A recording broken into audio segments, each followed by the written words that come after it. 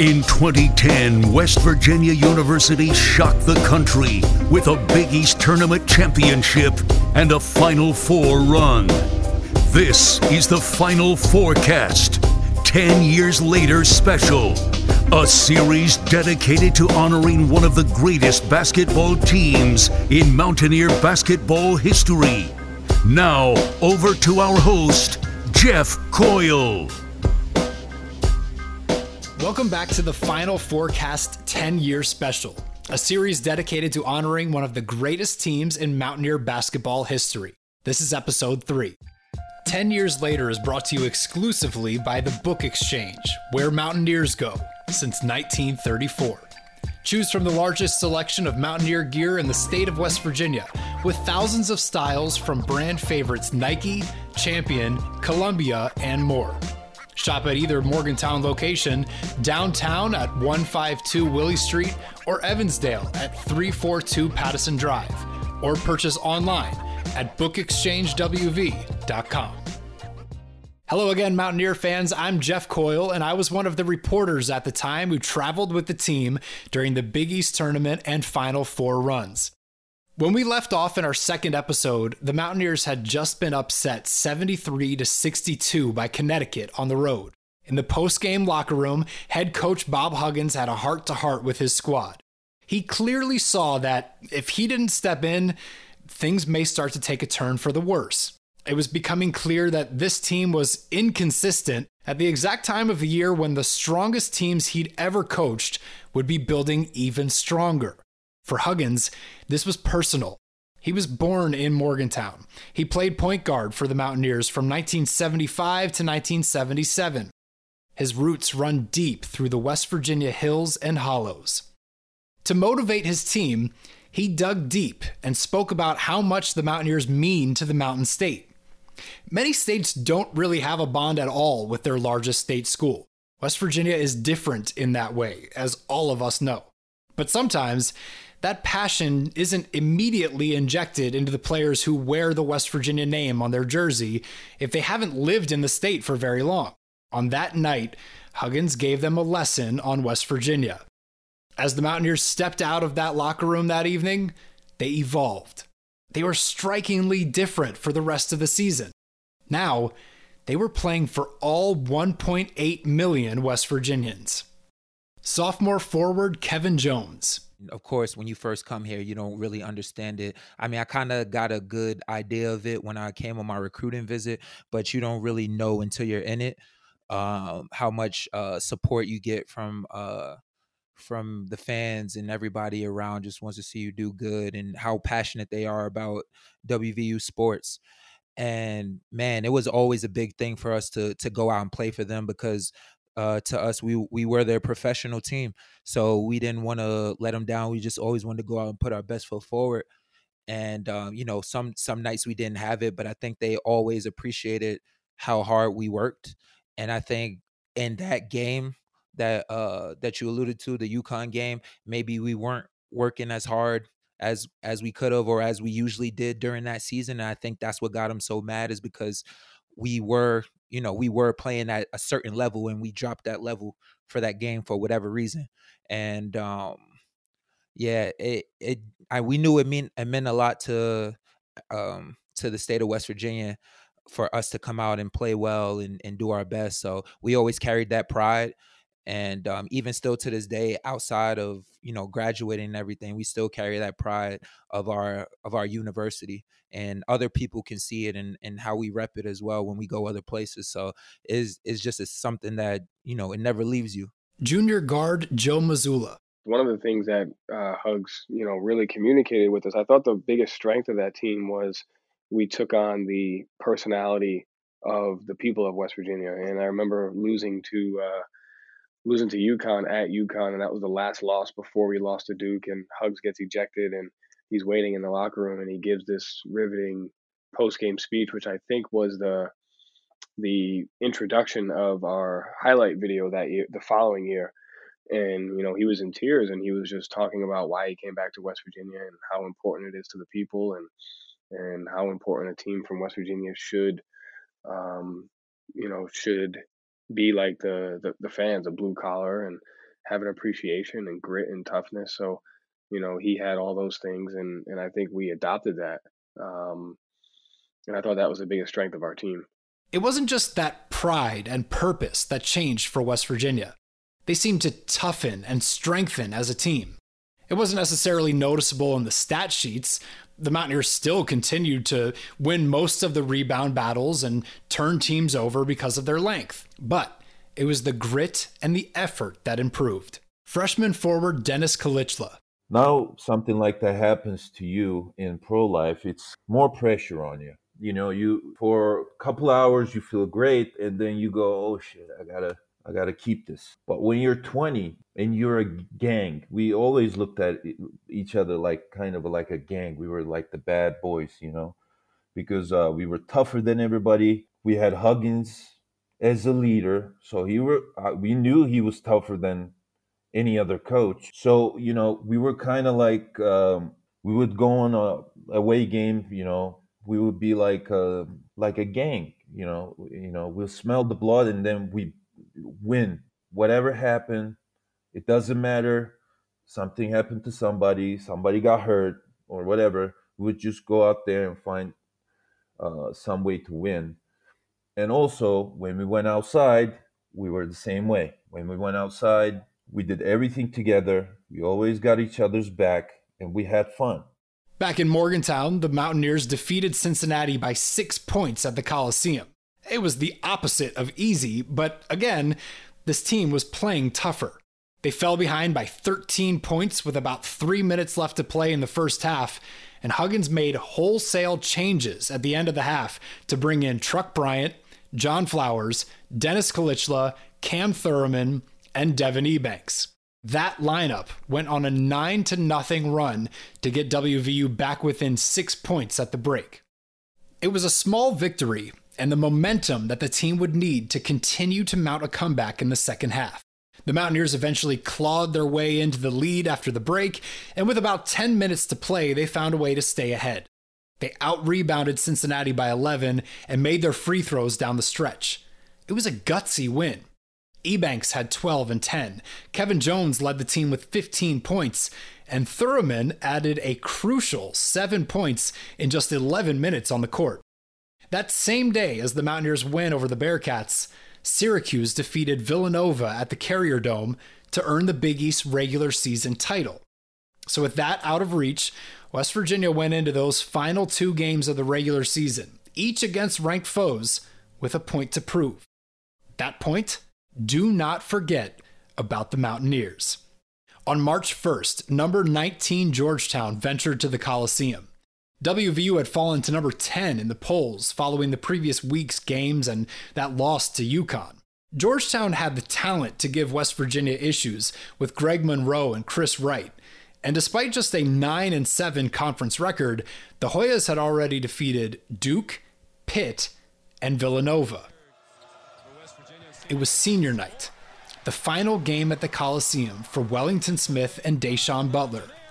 Big Monday, a top 25 showdown in Morgantown in March. Not much more you could ask for as a basketball player, a coach, or even a fan of the Mountaineers on that night. After wrapping up an emotional pre-game ceremony for senior night, WVU decided to just skip right over the slow start. The Mountaineers took a 22-point lead in the first half and headed into the locker room up 43-29. They led by 27 points with more than 16 minutes left. Now, Georgetown attempted to mount a comeback and even got within 11 points, but Butler, Ebanks, and Jones made sure the Mountaineers would not lose their final home game of the season. WVU nearly doubled Georgetown's tally of made free throws and forced 20 Hoya turnovers. With 30 seconds to go, Butler came out of the game with 23 points, 6 rebounds, 6 assists, and a well-deserved standing ovation from a fan base that had just witnessed one of its all-time greats play his last game at the Coliseum. Butler goes out. Final home game, one of the great careers in West Virginia history. 23 points for Butler tonight. He has delivered throughout his career A great deal of affection. Johnny West and Joe Mazzulla telling me before the game he's one of their guys. Those guys as well as Cam. It was a perfect night to be a Mountaineer. WVU earned a double bye in the Big East tournament with that win, and that meant that the final game of the regular season against number 9 Villanova was for NCAA tournament resumes only, because the Wildcats had already also earned a double bye. And maybe it didn't matter in terms of the number of games the two teams would play, but this game did still play significantly into the seeding for the Big East tournament. Villanova, Pitt, and West Virginia were playing for seeds 2 through 4 in the final games of the regular season. A WVU win would secure at least the 3 seed. If the Mountaineers won and Pitt lost, they'd earn the 2 seed. Lose, and WVU would drop to 4. And maybe most importantly, it was a matchup of top 10 teams, number 9 versus number 10, in the best college basketball conference that season. It was, well, let's be honest, it was the worst start of the season for WVU. In fact, it took 7 minutes for the Mountaineers to score their first bucket. Huggins said after the game he wasn't sure his team could play any worse. They trailed by 13 at halftime after shooting just 6 of 25 from the field. In the second half, West Virginia went on an 18-5 run to tie the game at 34. Back-to-back threes from Wellington Smith later on gave the Mountaineers their first lead at 51-50. And with 13 seconds left in the game, Villanova's Corey Fisher hit a three-pointer to tie it up.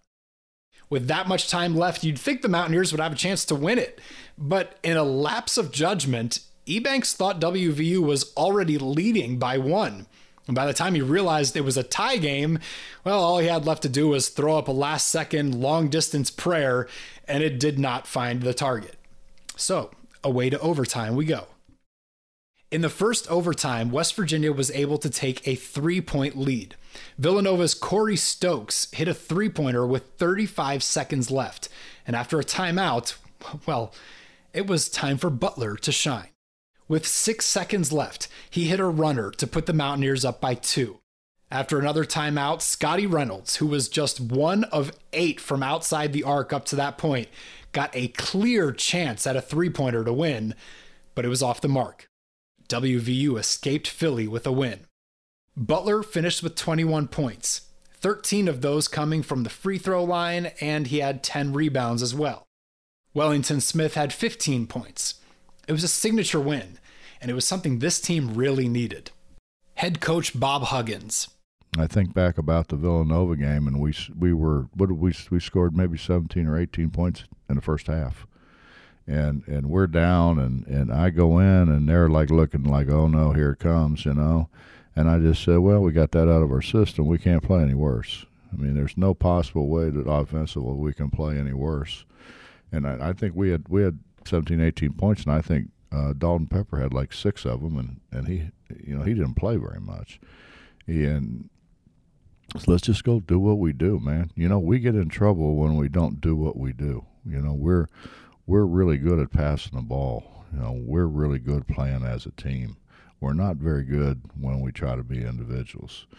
And then we changed. We played a little 1-3-1. We changed up some things to try to get Villanova a little bit kind of off stride, and we come back and won that game. And I think that game and the confidence from that game that we could overcome. It was West Virginia's 13th conference victory, the most it had ever had in one season in the Big East. In the end, West Virginia would receive the number 3 seed in the Big East tournament. Little did they know at the time just how great that would be. Senior forward Wellington Smith. We had something to prove to Nova. I think we beat Nova at West Virginia that year too. But it was just something about that game, right? That first half, we just couldn't make a basket, right? And we knew that if we were able to put together some great defensive plays, like we were known to do, and a great and actually, put the ball in Da'Sean's hands and have him do some things that are spectacular, that we would come out and try and win that game. And then moving forward to after the season, at least after that game, we're just on a high, knowing that anything is possible. We always have something to prove, and it was it was something that I just really wanted to beat Villanova too. At Villanova in that arena, it was just an awesome experience. Sophomore guard Truck Bryant. Oh no, we was hot. We was hot. We was just in a winning stage. To be honest though, that, obviously we was focused, but it was the staff, like the coaching staff. They kept us focused. It's a lot of personalities, a ton of personalities on that team. So that's like one of the, I don't know. It was a weird team, but we was all, anytime that ball tipped up, we was like this. So we was one. West Virginia went into the conference tournament ranked number 7 in the nation. The Mountaineers were clearly riding high on the way to New York City. And this team knew a lot about the Big Apple. The roster was full of players who came from near the city. Truck Bryant was from Brooklyn, Devin Ebanks from Long Island City, Dan Jennings was from Staten Island, Kevin Jones was from Mount Vernon, Da'Sean Butler was from nearby Newark, New Jersey, and Wellington Smith was from Summit, New Jersey. West Virginia was heading to New York, yes, but many of these Mountaineers were heading home. Well, for me, and at that time, we had a lot of New York, New Jersey guys. So for us, it was definitely special to be back in that area. I mean, the whole starting 5 was New York and New Jersey. So to be back in that area was definitely special for us. And one of the moments I remember always is us coming out to Biggie Smalls. I can't remember the name of the song. But it was just crazy. And just to have your name introduced during that championship game against Georgetown, these are moments that I'll always cherish. And it doesn't mean like as much just because we were playing for something. It just, the fact of being on that court was motivation enough for me, at least. Biggie, Biggie, Biggie, can't you? It was that song, but I can't remember the name of it. Hypnotize, yep. Of course, it wasn't that way for everyone. For me, I used to get up 5 a.m. in Turkey and watch all-star games and, boxing matches, concerts, and it was all in Madison Square Garden. For me, it was surreal. I couldn't believe it. I was keep going to Truck and be like, Truck, is this real, dude? Is this real, man? Am I at Madison Square Garden? Like, is this for real? And he's like, dude, it's for real. Come on, chill. It was the lighting is also different there. It's I don't know. It's like a little bit more. It's different than any other court that I played on. So like when you go there, you feel different than anywhere else. I mean, and anybody can tell you that. Like any basketball player, you ask them, they'll tell you the same thing if they played in Madison Square Garden. It's surreal. And that feeling, that like jittery feeling, that excitement never went away. Prior to the team leaving for New York, the Mountaineers had perhaps their worst practice of the season. Huggins kicked the entire team out. There was a lot of times that year where Hugs had to do a good job of snapping us out of, these funks that we were in for whatever reason. I think some of it was, we talk about the UConn game and we talk about the Purdue game of like, all right, we're not playing with this joy or this competitive nature. And then some of it was like, all right, we're waiting for the Big East tournament. We're waiting for the NCAA tournament, like kind of going through the monotony of the regular season. But the practice we left, the day we left for the Big East tournament was one of our worst practices of the year. And it goes back to, we were just out there just to be out there, and we weren't competing with a purpose. So they get to the city that never sleeps, thinking they're going to play Louisville, the 6th seed in the tournament. But 11 seed Cincinnati pulled off the upset on the second day of the tournament, beating the Cardinals by 3. We get to New York City. We had prepared to play Louisville because we thought they were going to beat Cincinnati. Cincinnati beats them. So then we have to put in the whole scout for Cincinnati that night. So I remember everybody kind of being on eggshells that we are playing Cincinnati, that we hadn't prepared for them the way we were prepared for Louisville. So we had to go through that change. And I think at that point, Hugs had to reset our minds again after putting in that scout. And then we made a commitment to each other that we really felt like we could win and we're going to do whatever it takes to try and win it. But it didn't come with, I would say, like great momentum as much as it came with Hugs constantly redirecting our purpose as a team, reminding us how the opportunity that we have, and then us trying to, take advantage of that. So instead, the Mountaineers would take on the Bearcats, a team they had just barely beaten a few weeks earlier. It was a tricky start to the tournament for Huggins against his former team. With President Bill Clinton and Denzel Washington among those in attendance at the world's most famous arena, the Mountaineers started fast, jumping out to a 14-point lead within the first 10 minutes.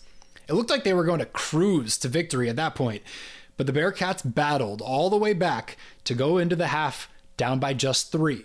The only thing about the Cincinnati game to remember is the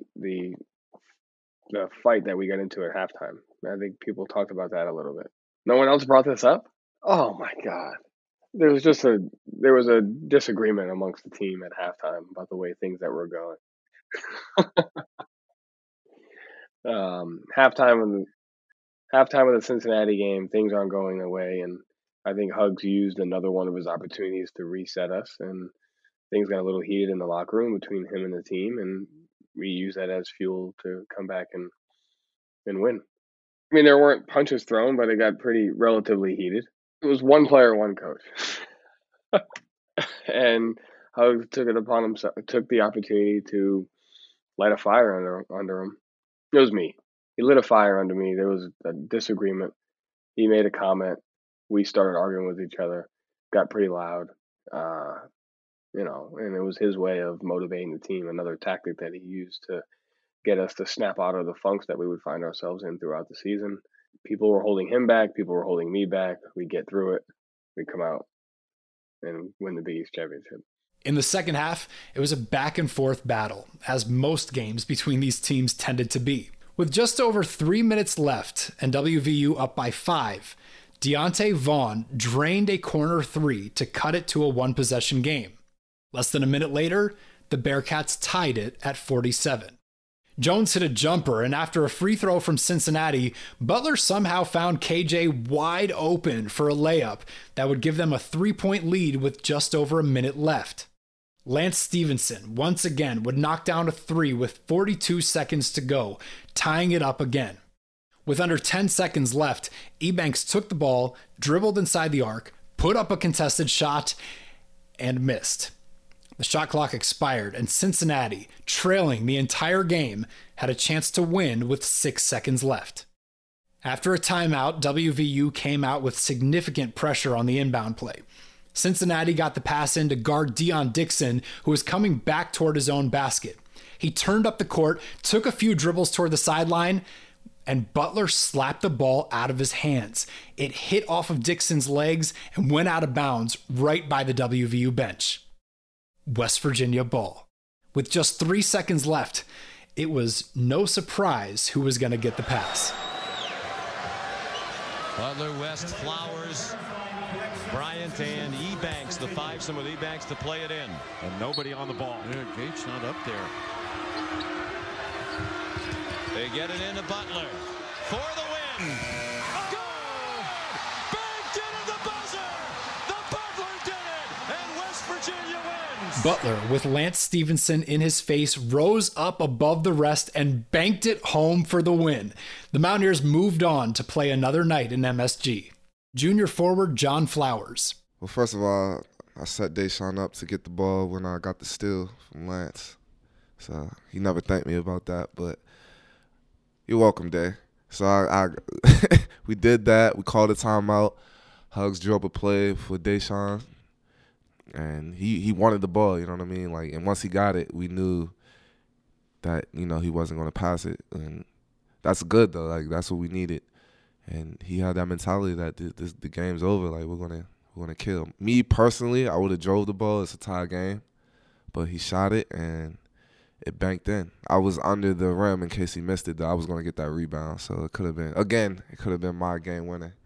But Da'Sean did a great job. Senior forward Da'Sean Butler. Before the play, like, me and him were just jawing back and forth. He's somebody I absolutely loved playing against once he got into college. Like, so talented, great player. I watched him when I was in high school a ton because, when you watch the best freshmen in high school play against like O.J. Mayo and all these guys, like you're there to watch those games. So, like playing against him was a lot of fun, and he's like one of those guys that he just like loves to talk regardless of what the situation is. Like he doesn't care. Like he's gonna say what he wants to say. Yeah, he's gonna do whatever. Like so, I was just glad he didn't do that. That would have been weird. But yeah, he was just talking back and forth, and I mean, shit happens. You know, it was a good shot. The shot went in, and it was a great moment. Jones had a team-high 17 points. Butler added 15. All 5 starters for WVU had at least 5 rebounds. It was a team effort, but it was Butler's shot that everyone remembers. And I was just glad that I can have that moment in that gym with those guys on my team, my family in the crowd. Just that whole experience, you know, I'm like a big Knicks fan. It's like we're in the Garden. It's like I couldn't have done it any differently, like, or changed it any which way possible. Like it was a great moment. Well, we almost lost the Cincinnati game, and we screwed it up. And there's a timeout, and the only thing I'm thinking is make the guy dribble it left-handed, you know. And obviously we did a great job of making him go left, and he dribbled it off his leg, and so we got another chance. That ended one of the craziest days in Big East tournament history. Top seed Syracuse lost 91-84 to Georgetown. 2 seed Pitt lost 50-45 to Notre Dame. And 4 seed Villanova lost 80-76 to Marquette. West Virginia was now the highest seed left in the tournament. And in less than 24 hours, they were going to play 7th seed Notre Dame in the semifinals. WVU had already lost to the Fighting Irish once this season, a 2-point defeat on the road. This time, though, they were on neutral turf. Mike Bray's team was about to play its 3rd game in 3 nights, and they tended to rely very heavily on their 5 starters. Only 2 bench players averaged more than 10 minutes per game. West Virginia grabbed a 9-point lead on a 3 from Butler with about 12 minutes left, but with less than 4 minutes to play, guard Ben Hansborough hit a 3-pointer to cut the lead to just 3 points. Notre Dame brought it within 1 before a Joe Mazzulla layup returned the Mountaineers' 3-point edge. With less than 15 seconds to play, WVU was up by 2 and had the ball. Butler missed a contested 3-pointer, and then Luke Herringody pulled down the rebound, so Notre Dame had a chance to win it in the final seconds. Rebound, no timeouts for Notre Dame. 8 seconds to go, 2 to tie, 3 for the win. Jackson for the lead, short, Herringody, Nash, stripped. West Virginia ball, they win. Senior guard Torrey Jackson missed an open look at 3, which would have won it. Then Wellington Smith stripped Tyrone Nash and secured the ball as the clock expired. The Mountaineers were heading to the Big East title game. Butler carried West Virginia with nearly half of the team's total points. He finished with 24. Jones had another 10. Only 5 Mountaineers scored at all against the Fighting Irish. I decided to just go over to their student side with their section. You know, they had a section right by the bench where all their fans were and stuff. And the Leprechaun, I just hate that Leprechaun, you know what I mean? I think we lost up there that year because they're in Indiana. And we lost to them. And I remember the Leprechaun was just dancing, and he was doing the same thing to us the whole time. He was rubbing it in our face the whole time that we were up there. So after the game, I immediately ran over there. I tried to grab like Johnny and Joe or something. They didn't want to come with me. But yeah, it would have been better if we all would have did the dance together, right? Like a line dance, like a line Leprechaun dance. Nobody else knows choreography. No one else knows how to Irish jig like me. But that was a great. I was so happy that they got it on camera and they put it on ESPN. It was amazing, actually. That victory set up another matchup with Georgetown. The 8 seed had upset 5 seed Marquette convincingly, 80-57. And that was important for the Hoyas, who would be playing their 4th straight game in as many days in the next day's championship round. So the matchup was set. The world was watching. Could West Virginia win its first ever Big East tournament? Well, let's take you back to pregame. And now here's the starting lineup for the Mountaineers of West Virginia.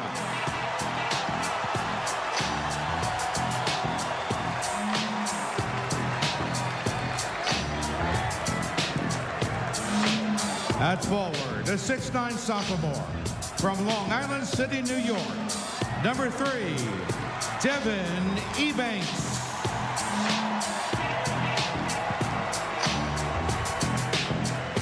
At forward, a 6'8" sophomore from Mount Vernon, New York, number 5, Kevin Jones.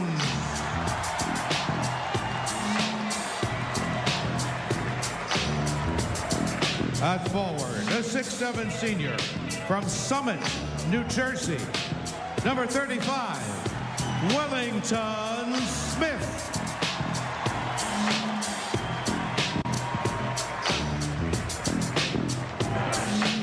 At guard, a 6'2" sophomore from Brooklyn, New York, number 25, Darryl Bryant.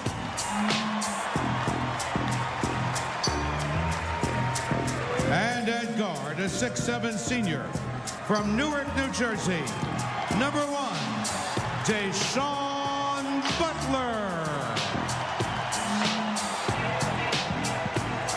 The head coach of the Mountaineers is Bob Huggins. Ebanks, Jones, Smith, Bryant, and Butler. They were from the area. This was their home. This was their moment. West Virginia led most of the way, especially in the second half. In the final minute, down by 3, Austin Freeman hit a right side three-pointer to tie the game at 56. On the Mountaineers' next possession after a timeout, they got the ball to Butler in the corner, but he missed a contested 3. The ball rebounded awkwardly off the rim and back to Butler, who passed it out to Mazzulla in the backcourt. With the shot clock off and the ball in Mazzulla's hands, Georgetown's Chris Wright made an unthinkable mistake. He fouled Mazzulla in the backcourt with 27 seconds left. Mazzulla made the 2 free throws to go up 58-56.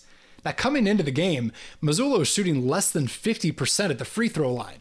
Remember, he was recovering from shoulder surgery that forced him to shoot with his offhand, but he was 6 of 6 in this game. At the other end, Wright tied it up at 58 with a layup. So here we were, 17 seconds left, everything on the line. The Mountaineers moved the ball across midcourt, and with 9 seconds left, Huggins called a timeout.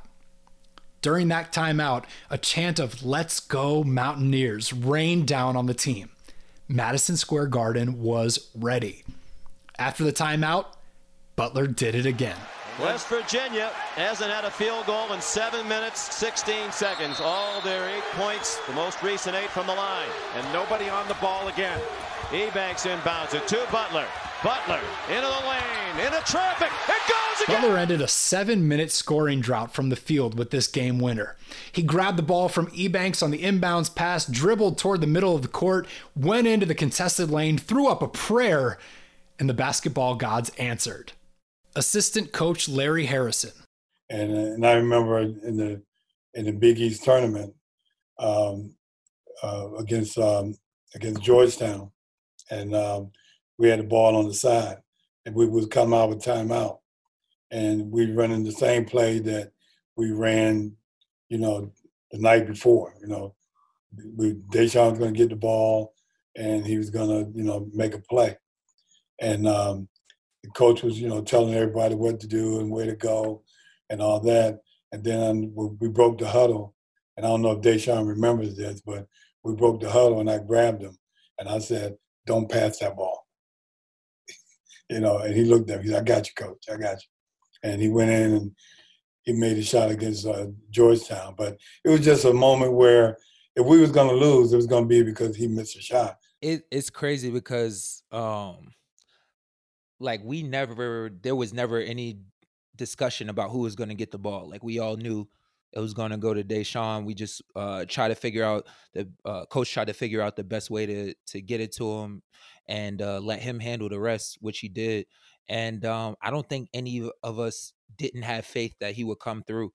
And it was just like, I know that's a lot of pressure to put on somebody. So that just makes what he did even more impressive, because he had that pressure on him and our faith in him all those times, and more times than not, like we said, he delivered.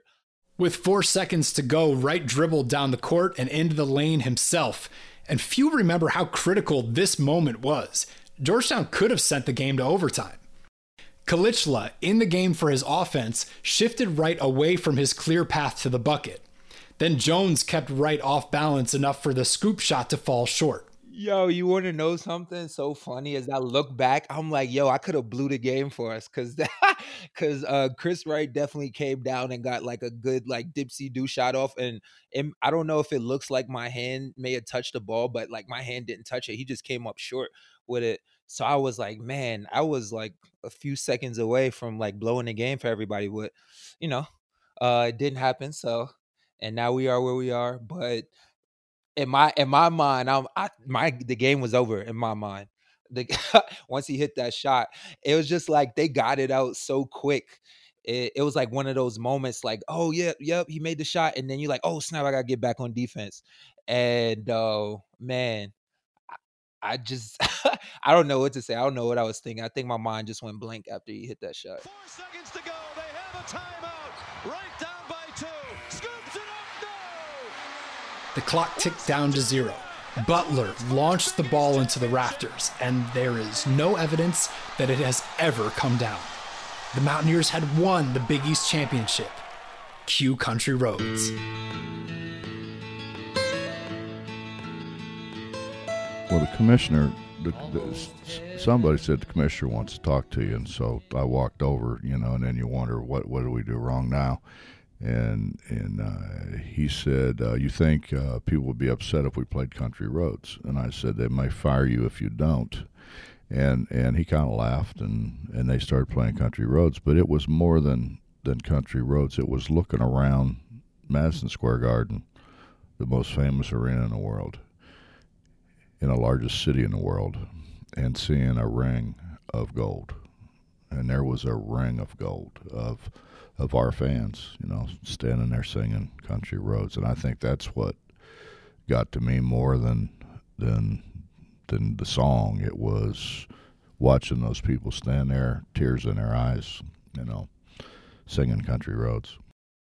Butler was named the Big East Tournament's best player, and rightly so. He hit 2 game-winning shots and led the Mountaineers in scoring in each of the 3 games of the tournament. Assistant coach Billy Hahn. He was definitely the go-to guy. There was never a doubt who the go-to guy was going to be. And what's great about it was he accepted that role and wanted to be the go-to guy. And the most important thing is the other players accepted the fact that he was the go-to guy. So when you have that, that's a pretty unique situation. And that's exactly what happened with Da'Sean being the leader and the go-to guy of that basketball team. Well, we knew what to do. Get number 1 the ball. It is kind of odd that we always had the ball at that time, right? Last few seconds of the game, and but long story short, it didn't seem like the team knew that we were trying to get the ball to Da'Sean. Regardless, I'm glad that they didn't, because it led to some pretty great memories and some awesome experiences for us, because we would have never been able to do a lot of things that we did without Da'Sean stepping up like he did. It was his 6th game winner of the season, despite everyone that night, on the court and off of it, knowing that the ball was coming his way. He still made it happen. Like, I love that. This is what I always wanted to do. Like, as a kid, I sit in the backyard and do this. 100 shots. I'm sitting there 3, 2, 1, miss it. Oh, he got the rebound, and it just keeps playing. I did all that stuff when I was young, and I always wanted to have the opportunity to get those kind of shots and make those kind of shots. And I never really got those opportunities in elementary school because I wasn't the best player on the team, and I wasn't the best player on my team in high school. And once I got to college, I definitely wasn't the best player on the team. And then it just took a long time to get to those points. And when I got to it, it's pretty cool. You can literally you watch your dream come true, basically. It was a lot of fun. There was no final stages. Give the ball to Da'Sean and let him go. That's who he bailed us out a lot that year. A lot. I want to see at least 5 times, at least. It was 3 times in the Big East tournament. Yeah. Looking for number 1. That ball, we all know. Everybody knows that ball going to number 1. we knew that if we kept close in the game, that somehow he was going to make the right winning plays to help us win a lot of games, and that's what he did. So just seeing that and being in that moment, it didn't surprise me. Of course, it was always exciting, and you never know because 50% chance to miss, 50% chance to make it. So you never know. But I always had that confidence in Da'Sean that even if he missed the shot, that we had our best chance giving him the ball. So that was the best that we could do. And so I wasn't surprised at all. In Madison Square Garden, the Mountaineers were emotional. Tears in their eyes, smiles on their faces, and Big East champions hats on their heads. West Virginia, Mountain Mama, take me home, country roads. John Denver's words rang out from the speakers as Butler embraced Huggins. The scenes that cameras captured from that night are truly unforgettable. Following the hug, the coach spoke with ESPN's Doris Burke. Coach, congratulations. You won a lot of championships in a lot of different conferences, but it's Saturday night in New York in the Big East. Characterize what this win means to you. Well, this is very special for me because it's West Virginia. And these guys are unbelievable. I mean, we continue to compete and fight and rebound the ball and do things that probably we shouldn't be able to do, but we do anyway. You had so many guys do so many things, Wellington Smith, Joe Mazzulla, but yet again, the Butler delivers. I'll ask you again, what allows this young man to continue to shine in the toughest moments? Like I told you last time, whoever didn't know the ball's going to be in his hands hasn't watched us. We're going to give him the ball and let him make a play. Can you describe the job that Wellington Smith did defensively? Everybody's going to want to talk about his points and his rebounds, but describe the effort he gave you defensively. He kept the ball alive so many times for us. When we were struggling to score, he rebounded the ball for us and did a great job guarding their bigs. Congratulations, Coach. Thank you, Doris. The next morning, the New York papers had headlines that read, Mountaintop, Best Virginia, Mountaineers are kings of the hill, and Metro-Neers win. That night will forever go down in Mountaineer history. It was crazy. It was amazing, to be honest, especially for me because I'm home. Like, I'm home in front of my friends and family, and this is the first one in school history, and like it was historic, literally. Weird to hear Country Roads? Yeah, weird. It was definitely weird because I don't know. I'm probably on there some Jay-Z, but when that Country Roads came on, I felt like, all right, let's get back to West Virginia now. I thought that was the coolest part, was listening to Country Roads. And, we had always had a strong connection with New York City. I felt like every time we were in New York City that we had just as much crowd as the team we were playing. So there was a great connection there. And to just hear Country Roads win a Big East championship at the Madison Square Garden is just what it's all about, really. And it kind of hit you. I don't know if you have ever seen there's a 30 for 30 on the Big East. Like, when you're watching that and then you're able to say, like, hey, we won one of the last Big East championships of that tenure. I thought that was awesome. Coach Huggins was crying. I was like, what the hell is going on? I was like, is he crying? And I didn't really grasp that at first. And then, the people that are like family in a sense to the program, Drew Payne and, Greg Darby, these guys are there and everybody's like in tears and they're singing. And I'm kind of like, well, I caught on really quickly then. I'm like, I understand. Like, we almost had the entire state there in New York. It was amazing. It was a great feeling. It was especially for the people of West Virginia, like just being able to do a little bit of something for a state that has done a ton for me. So like I was happy to be a part of it. And after the game, the Mountaineers moved their on-court celebration just across the street to a nearby bar. They must have felt like they were on top of the world. But after that was the best time. We just basically tore down Manhattan, from club to club and bar to bar, and just dancing on bars and all types of stuff. And the people of New York, like the bar owners, they really embraced this, and they just let us do whatever we wanted, basically. So it was crazy.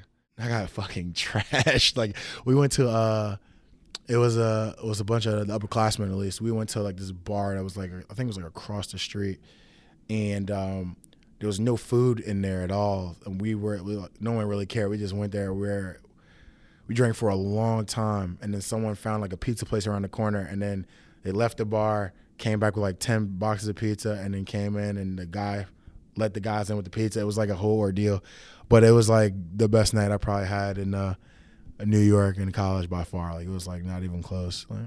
To experience everything that West Virginia did during that Big East tournament run, they also had to experience that crushing defeat at UConn nearly a month earlier. Now it seems so irrelevant, but that loss, that gut check, and that speech led them to 6 straight wins and the program's first ever Big East Conference Tournament championship. I remember the number one thing was hearing all the fans singing Country Roads in Madison Square Garden. Now, I'll tell you what, if that didn't choke you up, then you're not a West Virginian and you don't love the Mountaineers, because I want to tell you something. That brought hair to your hair standing up, man, on your arms to listen to West Virginia singing Country Roads. All the fans and everybody singing the Country Roads in Madison Square Garden. That was a very special night. And then Country Roads was played at a pretty close neighborhood bar that we were staying at. Had about 20 different versions of Country Road being played. And most of West Virginia fans carried over to this bar. And I remember like 30 different types of West Virginia Country Roads coming on the jukebox, and everybody singing Country Roads the whole night, drinking a few cold beverages, which was a pretty good time as well. You know, we accomplished exactly what Hugs was talking about in giving people what they deserve, giving the people of West Virginia what they deserve, and just reflecting who they are as a state and the people, and allowing that to show and how we play. And this is what comes from that when you do. When we begin our next episode, we'll jump straight into WVU's NCAA tournament run. Join us again next time. Thanks for listening to the show. Follow us on Facebook, Twitter, and Instagram at Final Forecast, or call us at 304-807-9098.